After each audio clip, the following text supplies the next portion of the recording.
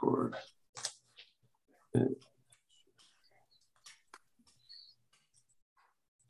Hi, Rabbi Sheppel.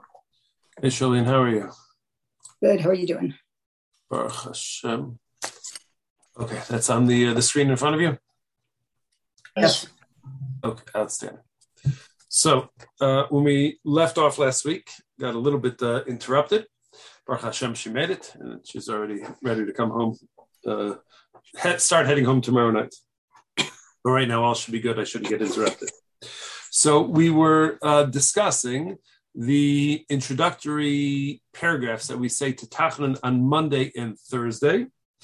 And as we're going to see, so we started reading one of the stories, the version of the Avudraham. And then what we're going to see is that there's an alternative version of that is mentioned by another one of the Rishonim, the Ra'avon. Again, you don't need to know the names of either one of these, but these are just two different versions of a similar story. So the Avudraham, so he says, so remember there are 7 paragraphs here in the long Tachanun, which we say on Monday, Thursday, and it's broken down 3, 2, and 2. That's the way that Mefarshim understand it. So the Avudraham tells a story of Sheyasu Shlosh Zakenim al Sfinas Galus Yushalayim. So he says that what happened is that it was established by 3 elders who were sent on boats into exile from Yerushalayim.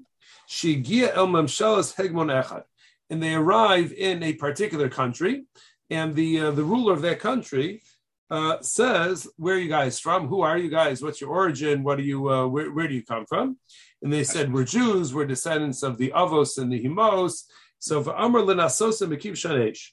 So he said, "Oh, I've heard stories about you. I took a course once in college about Jewish history, and I remember that there are all sorts of miraculous things which have happened to Jews over the years. And I'd like to go ahead and test you in a fiery furnace, Imu Mizer Yisrael Kechananya Mishav Azariah, to see whether or not you are truly descendants of your ancestors like Hananya, Mishav, Azariah, who were able to be tossed into a fiery furnace and came out unscathed." So it'll be a good way to go ahead and see whether or not you guys are authentic Jews or you are not authentic Jews. The Shalom Amenu Zman Shoshim Yom. They said, listen, let's not be hasty over here. Maybe we can go ahead and we can prepare for 30 days or so just to get ourselves acclimated to the heat. And this is where we left off last week. And in the end, one of the people involved had a dream. And what he was told in the dream was that there's a significant pasuk, a relevant pasuk, and that pasuk contains the word ki twice, chaf yud twice, and the word lo, lamed aleph 3 times. V'lo yadamahu. And the person who had the dream was not an expert in Tanakh, and he had no idea what pasuk was being referenced. Amrulo, so some of the people who were present, so they said, Zeh pasuku, so they pointed to a pasuk in Yeshayahu.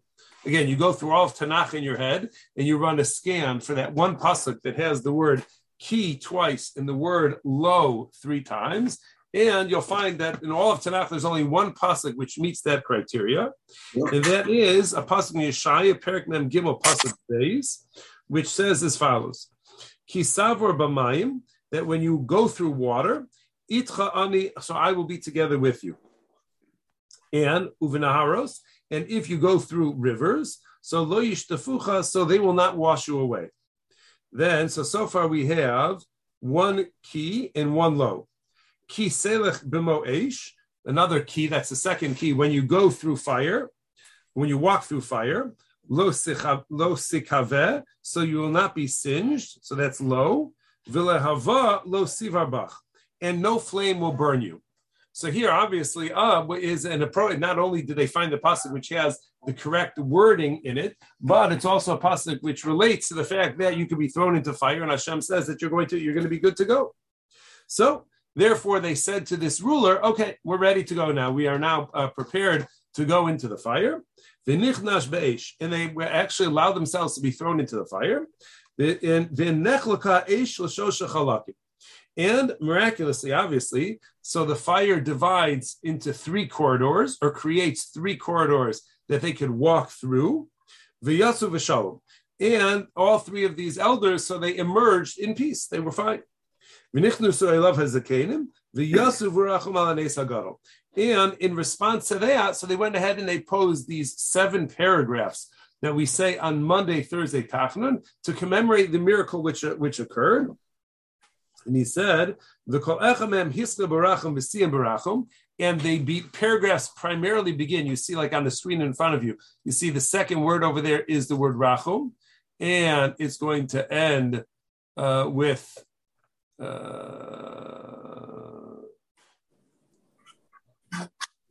it'll end with rachum. Some of them will end with rachum.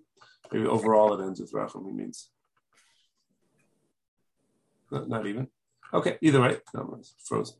So he says, but they begin and end with rachum. Okay, and then he says, and then he goes ahead and he identifies the 3 parts. So this is story number 1. That's the Avudraham's version of the story.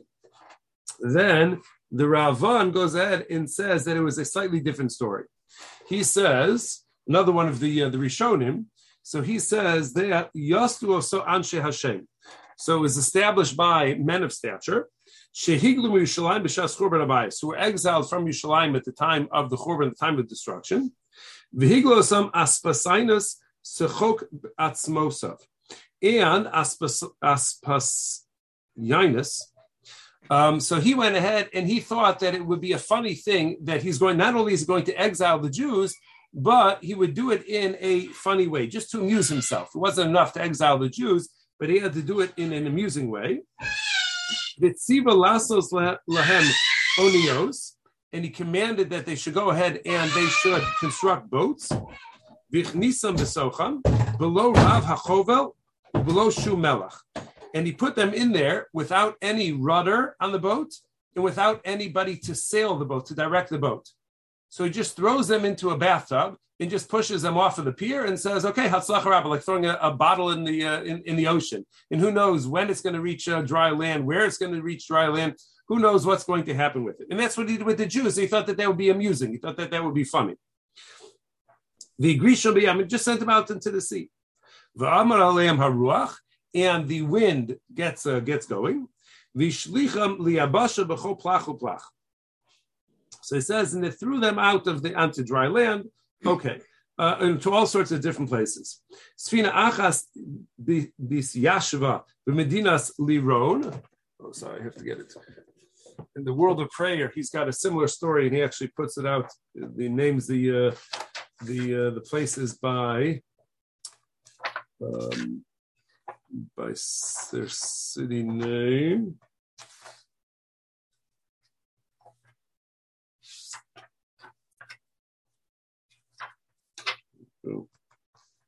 Oh, he says one is, they end up like, I think this is in France. So one ends up in Lyon.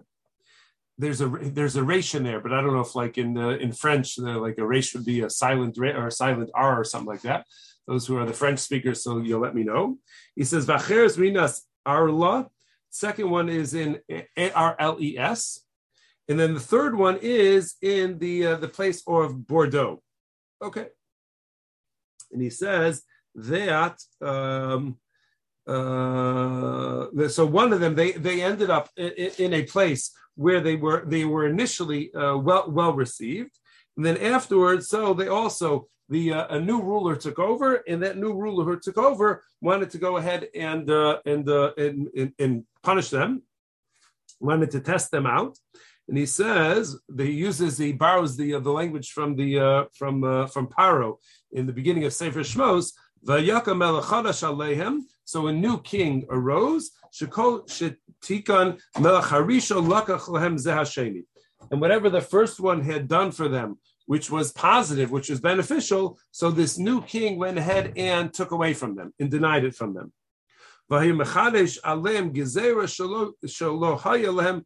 And he went ahead and he issued all sorts of decrees for which there was no escape. He gavar alem yad hamatzik the koach ein leleda, and his power was very great against them. And V'hayasham Yosef uBinyamin uben Dudam. There were three people, about three tzaddikim who were there with them. Ulesimchasam hayu ba'atzum me'anshe Yerushalayim. And these people were remnants. They had come from Yerushalayim. V'yitzaku el Hashem b'tzar lehem. And he went ahead and they cried out to Hashem as they were in distress. V'tzidkasam hotziim. And in their righteousness, so they were able to extricate the Jews from the danger and from the harsh decrees. V'yashu b'tzamos of v'tanios, and in the process they fasted many times. V'lovshu sakim al b'sarim u'sheiram, and they went ahead and they wore sackcloth. And ultimately Hashem went ahead and redeemed them. And since Hashem ultimately went ahead and redeemed them, so therefore these three tzaddikim who were there, so they went ahead and they composed these 7 paragraphs in appreciation, number one, in a prayer that they shouldn't be harmed by their enemies, and then in appreciation of the fact that Kadosh Baruch Hu went ahead and saved them. So that is version number 2, similar type of story, but not exactly the same. Okay, so that is as far as the history of the prayer. Give me 1 second, I'm so sorry.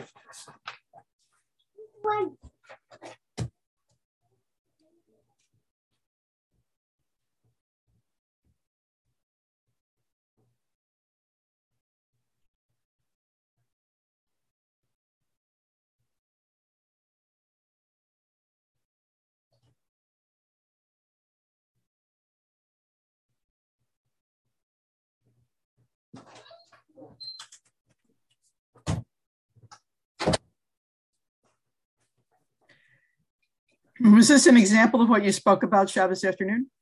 Yeah, right. Exactly. And Sunday night. So I hope I responded calmly and did not wring his neck in the process. Okay, if you hear sirens, it has nothing to do with my discipline. So so that is as far as the history or the origin of that of those prayers.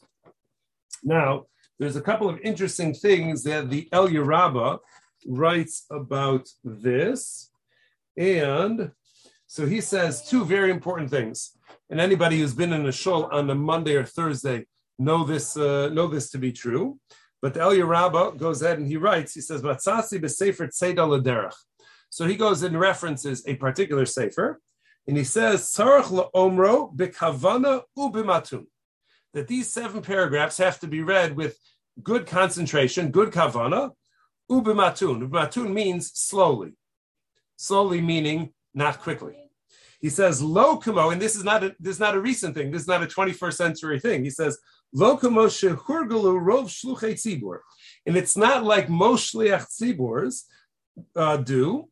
L'omram b'safa rafa ubemrutza shlo b'kavana, where they mumble their way through it as quickly as they possibly can, just barely getting out the words, and certainly without any kavana, any concentration, or any understanding of it whatsoever. He says, and I'm not exactly sure what the phrase means, but he says, "Ein echad mehatzibur sheyomer im chavero ela echad l'mal ve'echad l'mata," to the point, the way I'm imagining what he means is, to the point where it's impossible for anybody in the tzibur to actually keep up that pace. And you have like one up, one down, like they're doing every other word or something like that. In that way, if you're skipping every other word, so then you could go ahead and you keep pace with the shliach tzibur, the rate at which Tachnun or Monday or Thursday are said. But obviously the Eliyah Rabbah is quoting this, and from the Tzeda L'Derech, obviously he's opposed to that because these are very special prayers, and his very special prayers, which have a lot to do with our mercy that we are seeking from HaKadosh Baruch Hu on the special days, like we talked about last week, why Monday and Thursday are going to be special days. So these are days where we're going to want to go out of our way to go ahead and say it with proper kavanah and proper intent, rather than what seems to be the common practice of seeing just how quickly you could go ahead and you can make your way through these 7 paragraphs. Many of you have heard me read the Megillah quickly. And if you haven't, so I could read the Megillah quickly, and I could tell you that in many shuls, I can't even get to paragraph number 5 by the time they're already done with all 7 of them. And I just don't know how that's, it's possible to do that. And certainly, even if you could potentially read that quickly, I don't know how you could have concentration to be mindful of what you're saying at that particular pace. But as I said, this is not something which is new in recent. This is something which is common. Okay, now.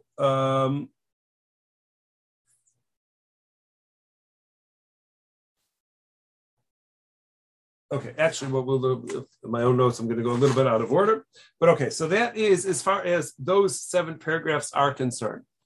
Then on a regular, on Monday or Thursday, or whether or not it is a regular day of the week, so at this point we go ahead and we say Tachnun. So Tachnun, which we say, or what's referred to also as Nefilas Apayim. So we go ahead and, so this has great significance. The poskim go ahead and the Baalei Machshava place great emphasis on saying Tachnun. This is considered to be a prayer which enhances the Shemona Esrei which was said. So it's a way of making sure that Shemona Esrei is going to be accepted. It's sort of like getting it your Shemona Esrei notarized. So if you want to make sure that it's going to be attended to, so you want to get your Shemona Esrei notarized, so you go ahead and you want to say Tachanun afterwards. And they actually, the poskim actually say that in order for Tachanun to be most effective, to make your Shemona Esrei most acceptable in Shamayim, so you want to make sure not to interrupt at all between Shemona Esrei and Tachanun. So having conversation or something in between your Shemona Esrei and Tachanun is something which the poskim actually are very opposed to such a degree that they actually have to go out of their way to say, even in the event that a person did talk, they should still say Tachanun anyways. But they actually have a havamina. They actually entertain the possibility that once one has gone ahead and interrupted between Shemona Esrei and Tachanun, it may very well be that there's no point in saying Tachanun. As I said, we don't paskin that way, but they do entertain that possibility.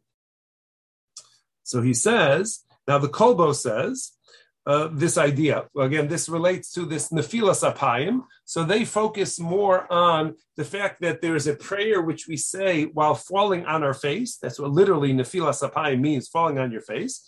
And it seems to be that for many of the Rishonim, they did not have a specific text which they would read. It was somewhat more fluid than what we have nowadays. And different communities would say different things. And some people, they didn't even have a uniform text, that people would just say their own private thing. And the Kolbo writes that what you want to do is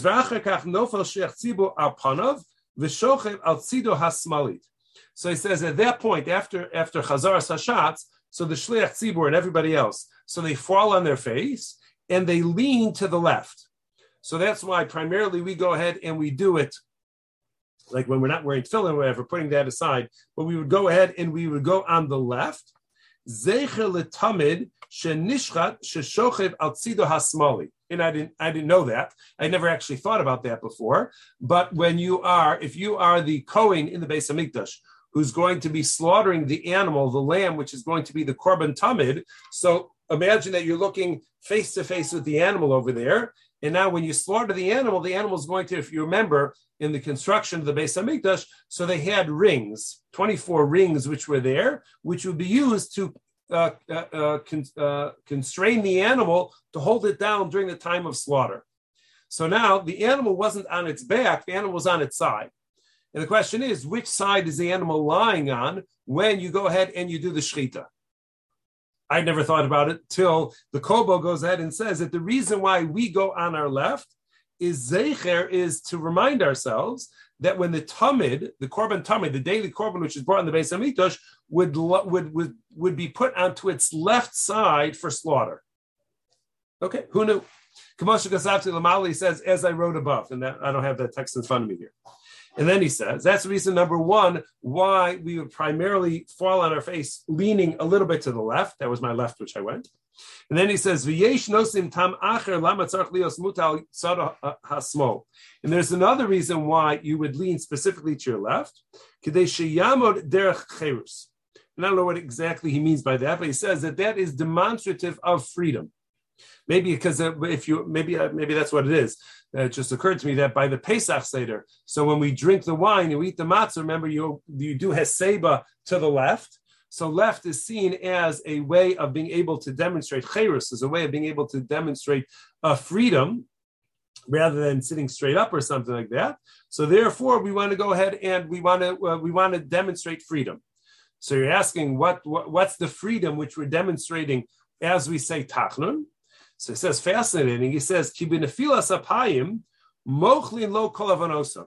A person who says Tachnun is forgiven for all of their sins. Shumisvada, because in Tachnun, so you have a bit of vidua, you have a confession, v'nofal apanav, and then you go ahead and you fall on your face. Moshe Rabbeinu, like Moshe Rabbeinu went ahead and did, as it says, Ve'esha bahar arba'im yom v'arba'im laila, that Moshe Rabbeinu sat on the mountain 40 days and 40 nights, pleading with HaKadosh Baruch Hu to forgive Klal Yisrael for the chait of the ego. And then it says, and we'll see this idea later on. He says that's one body position sitting. Then it says Vanochi amadati bahar. Then Moshe Rabbeinu says, I stood on the mountain. Zu Amida, this is the part of a Monday, Thursday Tachanun where we're standing. And then Vesnapel Lifnei Hashem, and then Moshe Rabbeinu says, I fell before Hashem.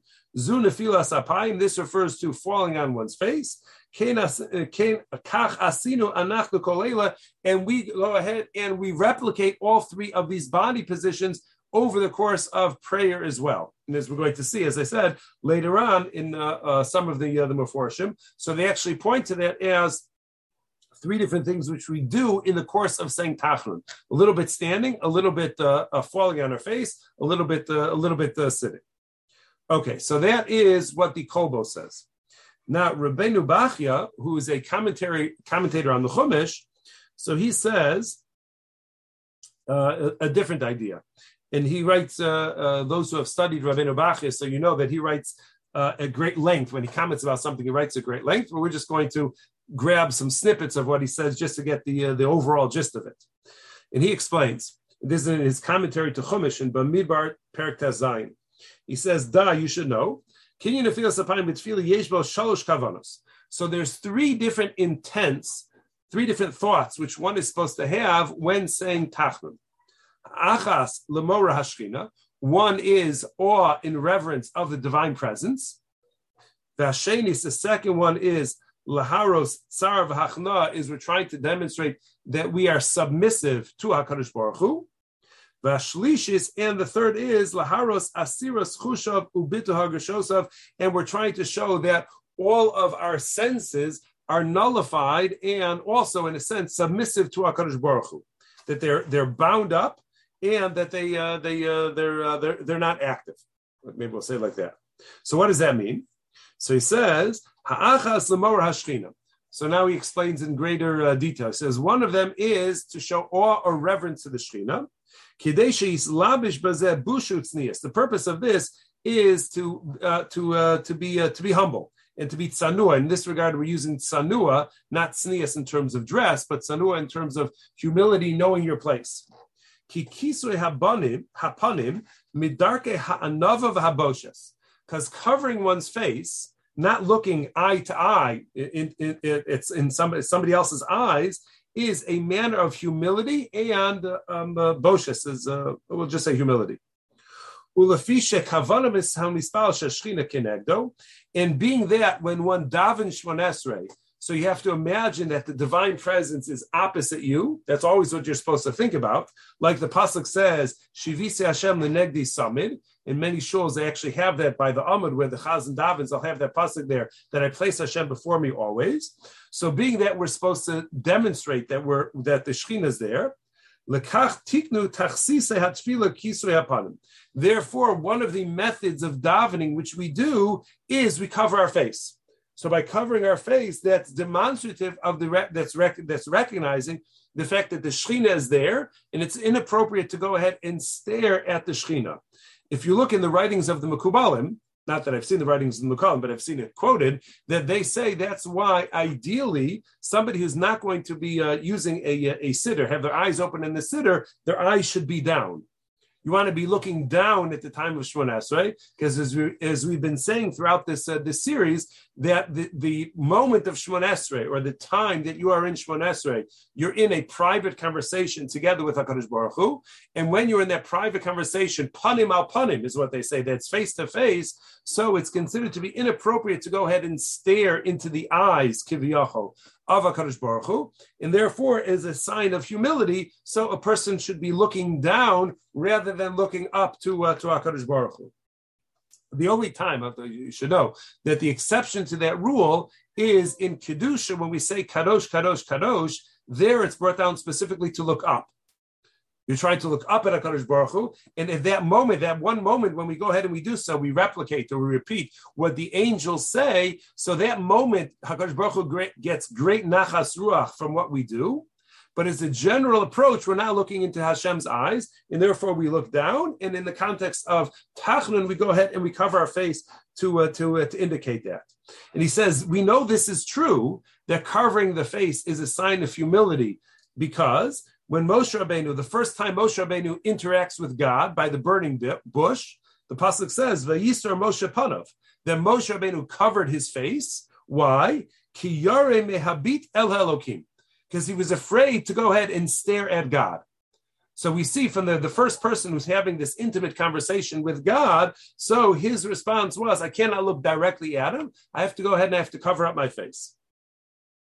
Now he says, also an interesting thing, and it's interesting for those who are up to date in Daf Yomi, we had really in the past week, but he says, he brings the idea that in Sefer Yechezkel, at the beginning of Sefer Yechezkel, so some of the angels, the ones which are called Chayos, that's we mention them by name in Kedusha at times. So he says on Shabbos, so the Chayos are Ratzo v'Shov. They go out and they come back.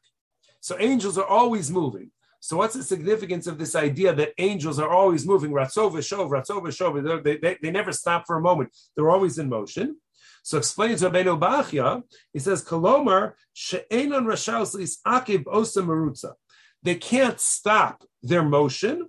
Because if they were to stop for a moment, then they'd go ahead and they'd gaze upwards and they'd start staring at Kadosh Baruch Hu, which they're not allowed to do.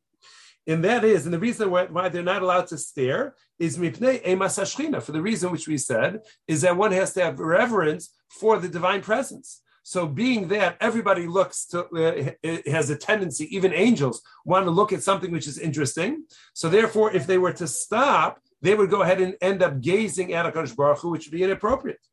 And therefore it says that they quickly return. They get close to HaKadosh Baruch Hu and then they come back. They get close, they come back, close, come back. In that constant motion, they always have to look where they're going. That they as soon as they get up to the highest levels where they can potentially look at HaKadosh Baruch Hu, then they go back down in order not to gaze. So that is that's idea number one of Nefilas Apayim, is we cover our face because of the reverence which we're supposed to have for the divine presence. And then he says that Hashenis, now he elaborates on thought number two, Laharos Tsar v'Hachna, that we want to show our submissiveness to HaKadosh Baruch Hu. Meaning what? And that is, Ki hanofal apanav mitztar v'nichna. So one who falls on their face, that's a sign of distress. Right, we know throughout Chumash that when Klal Yisrael behave badly, so what is the reflexive response of Moshe and Aaron? Most times it says they fell on their face. Then they tear their garments or whatever. But usually when the bad news occurs, so the first thing that they do is they fall on their face. V'hachna me'ikari hatshuva. And being submissive in acting that out with one's body is a method of tshuva. Right? Tshuva, the sin is defiance against Hashem. Defiance is where you're going to stand yourself up straight, and you're going to hold your head up and say, I don't have to listen to you. You put up your chin. The body language people talk about that. They put up your chin in defiance of what's going on. So the opposite of that is when you crunch down and you huddle yourself and you become smaller. So becoming smaller is demonstrative of fear and afraid of the potential harm that could befall a person. So tshuva is a time to go ahead and show that submissiveness. And then by doing so, va'az filasu mekubelas, that's going to assure that your tefillah will be accepted. And HaKadosh Baruch Hu choshesh al tzara u'malei she'laso. And therefore, HaKadosh Baruch Hu is going to be concerned about the pain that one is experiencing, and we'll go ahead and we'll satisfy his his request. And he says, and this is where the origin of this idea comes from. So, if you remember, the Rabbeinu Bachya now takes us to the famous story in Bab Metzia, where Rebbe Lezer got into a fight with the rest of the scholars of his time. He had a particular position about a matter of Tumah and Tahara. Everybody else disagreed with him, and he was able to invoke all sorts of miracles from heaven to prove that he was correct. They didn't pay attention to any of that anyways. It said, who's God to decide what halacha should be? It's none of his business anyways. It's for us down here to go ahead and decide. And they dismissed all of that. And ultimately, they went ahead and they put him in chayrim. They felt that in order to defend the honor of Torah, it was necessary to go ahead and to excommunicate him and to isolate him from the rest of the community. Now, that all of itself is interesting. But now the Gemara tells us that Debisu de Rebbe Lezer, Achte de Rebbe Gamliel Havai. So the one who was caught in the middle of this debate was Rebbe Lezer's wife. Rebbe Lezer was the one who was excommunicated. Rebbe Lezer's wife was Rabbi Gamliel's sister. Rabbi Gamliel was the Nasi. He was the one who ultimately has to sign off on excommunicating Rebbe Lezer. So Rabbi Gamliel went ahead and excommunicated his brother-in-law. So now Rebbe Lezer's wife, who's Rebbe Gamliel's sister, she's caught in between Rebbe Gamliel and Rebbe Lezer. And she knows what her husband is capable of doing. Anybody who's done a little bit of Gemara knows that if a rabbi gives you one of those rabbi stares, so it's bad news for the Jews. So bad things could happen from that. And she was generally concerned that if her husband, Rebbe Lezer, will go ahead and daven that something bad should happen to her brother, Rebbe Gamliel, it will actually happen. So what does the Gemara say? So he says, Mehu uvda ve'elech. So from the time that her brother, Rebbe Gamliel, put her husband into excommunication, went ahead and excommunicated him. So every time, the way the Mefarshim explained it is, every time Rabbi Lezer would finish Shmona Esrei, and he was about to say Tachnun, and she feared that through the power of Tachnun, that's when he would say something negative about Rabbi Gamliel, and that would be Rabbi Gamliel's demise. So every time she would send one of the kids to go banging on the door in the middle of class or something like that, and Rabbi Lezer would get interrupted. So there'd be that interruption between his Shmona Esrei and Tachnun, and he was never able to juxtapose them so that Tachnun would have the potency which could potentially harm her brother Rabbi Gamliel.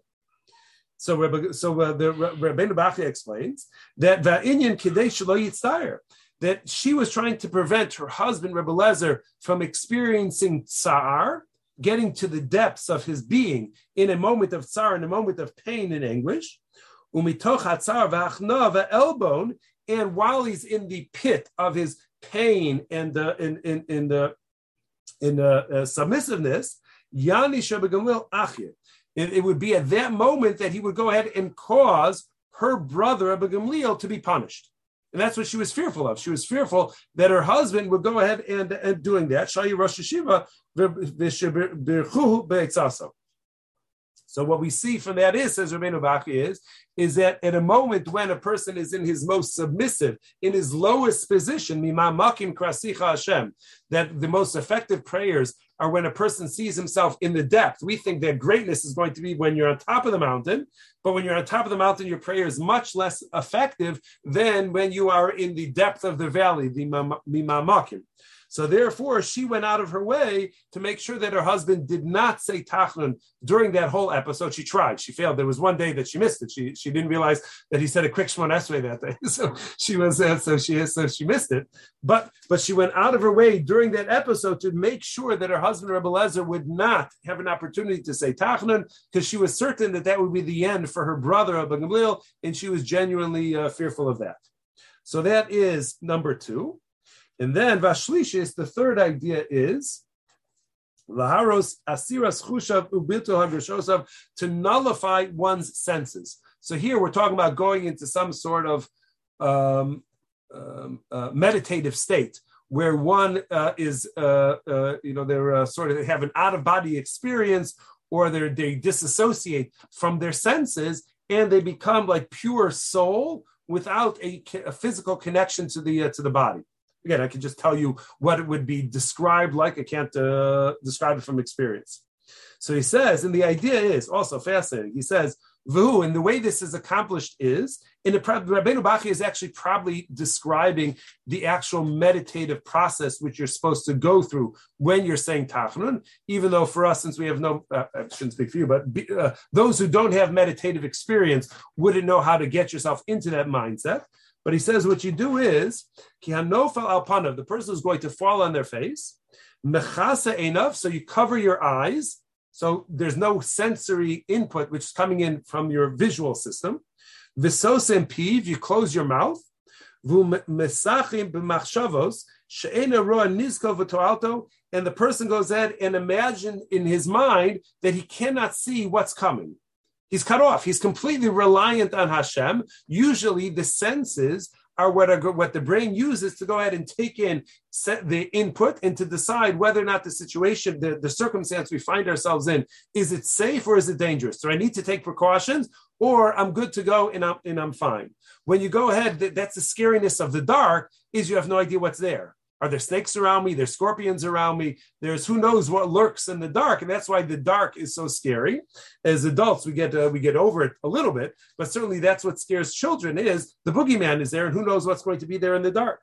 So in the course of saying Tachnun, we try and cut off all of that sensory input. It's like going into a sensory deprivation tank of sorts, and you go ahead and you're not getting any input. And now vu eno yodea darcho v'inyanov. And you have no idea what's going on around you. You're in a safe place. You're not in a safe place. There's danger there. There's not danger there. And you have no idea to be able to accomplish or do anything unless Hashem takes care of it. And that's another thought that you're supposed to bring with you as you go ahead and say Tachnun. There, I am no longer, our senses give us a false sense of control over our circumstances and our future. We figure that if I could see my surroundings and I could be cognizant of that, I could be in control of what's going on. And Tachnun is the ultimate reminder that we have no control whatsoever and no sensory input, and that is point number 2.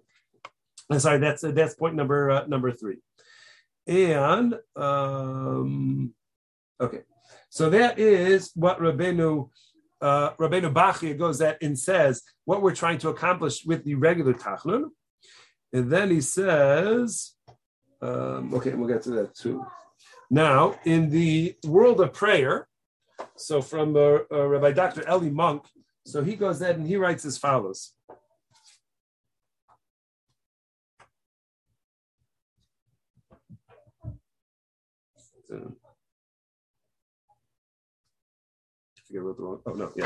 He says this prayer is called Tachnun. The Zohar connects it with the report of the Torah that Moshe and Aaron fell on their faces before God whenever they prayed for the fulfillment of an urgent and intense need. And he gives examples of that. It is, in fact, evident from the sources that this act forms the most complete mode of prayer, thus connecting Tachnun with the preceding Tefillah. Hence, as we mentioned, it is linked directly to it. No interruption should intervene between Shemona Esrei and Tachnun. The Kaddish following Shemona Esrei is accordingly deferred until after the Tachnun, meaning like we do by Marv, that we finish Shemona Esrei and we say a Kaddish afterwards. Kaddish always is going to follow certainly a Kaddish Tiskabel is going to follow Shemona Esrei, because that phrase Tiskabel Tzlo Sonu Vo Sahon means that it's Aramaic for our prayers should be accepted before you. So you want to say that Kaddish Tiskabel after Shemona Esrei, but we push it off because Tachnun is really connected, is really a subcategory of Shemona Esrei. And therefore, we're not going to say a Kaddish afterwards, we push it off. And then he says, the text of the Tachnun, according to our minhag, so this is where we say, like you have on the screen here, finally get something on the screen, Rachum v'chanach hatasi lefanecha. So this is taken from the 6th chapter of Tehillim. This is what we Ashkenazim say. Different communities may say a different paragraph for Tachnun rather than this one. But he says, we say this one consists chiefly of the 6th Psalm, which David, suffering in body and soul, uttered after his transgression with Bathsheba. So this is David HaMelech expressing his pain and anguish over the cry, over the sin which he committed. And it is a cry to God by a man worn down by the feeling of profound guilt and utter loneliness. Yet it shows us that there is a way to find mercy and help from on high, even from the very depths of distress. God has heard the voice of my crying. Right over here. Ki shama Hashem kol bichyi. Right, Hashem has heard the sound of my cries. Everyone who speaks this prayer may say this and be certain that God will answer his prayer if it is a prayer issuing from a broken and downtrodden heart, which Hashem never disdains. So that's like we said, that this is the ultimate of submissiveness. And when you get to the ultimate of submissiveness, which is the mamakim, the depths, when we cry out to HaKadosh Baruch Hu, so that almost counterintuitively, that ends up being the place where the tefillah is going to be most effective. Now, after we say this, now we have this paragraph of the Hashem Elokei Yisrael Shu Mecharon Apecha V'Yinachem Al Hara Le'amecha. We have all of that over there. So, yeah. Okay, so now one of the things which, as I mentioned, we'll try and do this section, and then we'll call for tonight. But one of the things which you said is that many people have the practice of saying the 7 paragraphs on Monday, Thursday at warp speed, whatever warp speed is, but they say it at warp speed, and you run out of time to be able to say it all.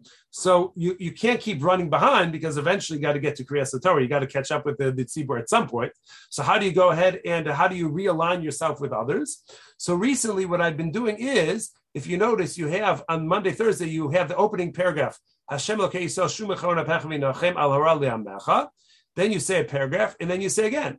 Hashem Elokei Yisrael Shu Mecharon Apecha V'Yinachem Al Hara Le'amecha. Then you say the next paragraph, and believe it or not, you say again. Hashem Elokei Yisrael Shu Mecharon Apecha V'Yinachem Al Hara Le'amecha. So I figure, you know what? I already said it.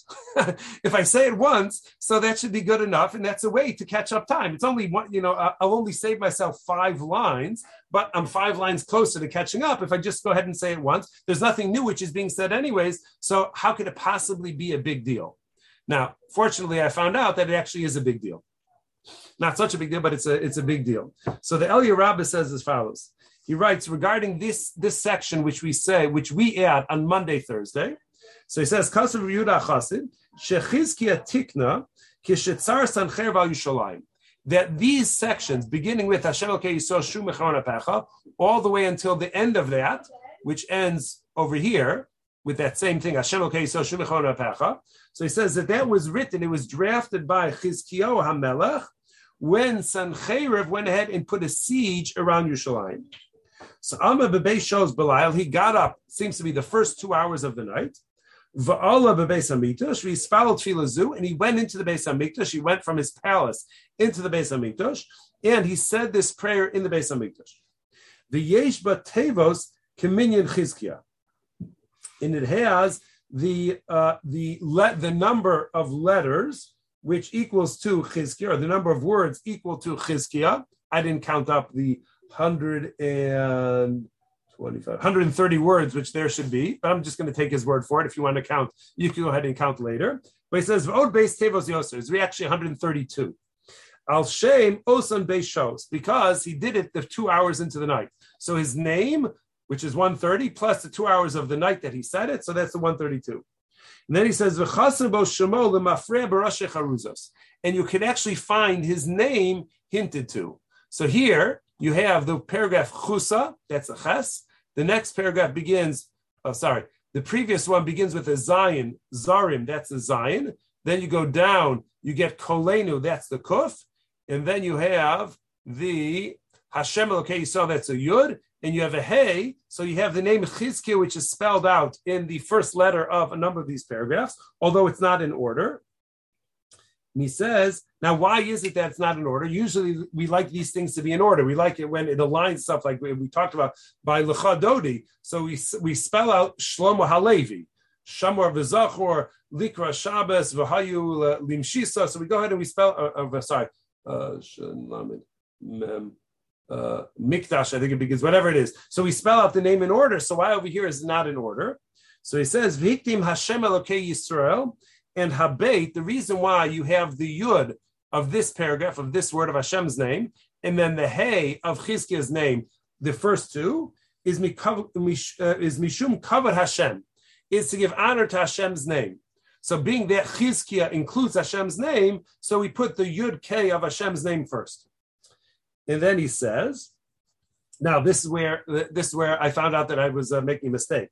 He says, Umasha nagu lomar besof Hashem Elokei Yisrael ben kol charuz v'charuz ubesofo. The fact that we go ahead and we open with this paragraph, we say it in between each of the stanzas, and then we go ahead and we conclude once again with Hashem Elokei Yisrael, that same line again. So he says, is because ki kishe timane hakol ima kefel shekoflin. So if you go ahead and you add all of that up together, all the times that you say it, and you add it all up together, Timsa Tevos Keminyan Chizkiah ben Achaz. So you'll end up with the number of words which equals to his name, which is Chizkiah, the son of Achaz. So if you're going to go ahead and you're going to try and capture the allusion to his name, it only works out if you repeat that phrase Hashem Elokei Yisrael in between each stanza. If you start skipping them, then it's missing some of its meaning. And why did Chizkiah go ahead and compose something which included not only his name, but his father's name? If you know a little bit about which I know very little, but Achaz, Chizkiah's father, is actually a Rasha. So why did Chizkiah go out of his way not only to include his own name in this prayer, to embed his own name in the prayer, but the fact that he is Chizkiah, the son of Achaz, who happened to be a Rasha? So he says, Lomar, the reason why he did that is to let everybody know Shehotzias Aviv Megehenna b'tfilaso. That Chizkiah's power of prayer was so great that he was able to get his father out of Gehenna. So his father, as a Rasha, found himself in Gehenna, but the son, who was a tzaddik, Chizkiah was a tzaddik, he was able to employ the power of prayer in order to get his father out of Gehenna, and therefore that's the power of Tachna. That's the power of prayer, is the ability to go ahead and do so, and therefore I'm better off skipping some other paragraphs here or there rather than messing around with the order of the prayer and the way that this particular one is said, being that this one is said for a very specific intent to allude to the fact that Chizkiah was able to take his father out of Gehenna, and that is what that paragraph represents. So we will, okay, so we're going to hold it over here. So we'll, actually, I should let you know. Let me just stop the, thank you. Stop share, stop recording.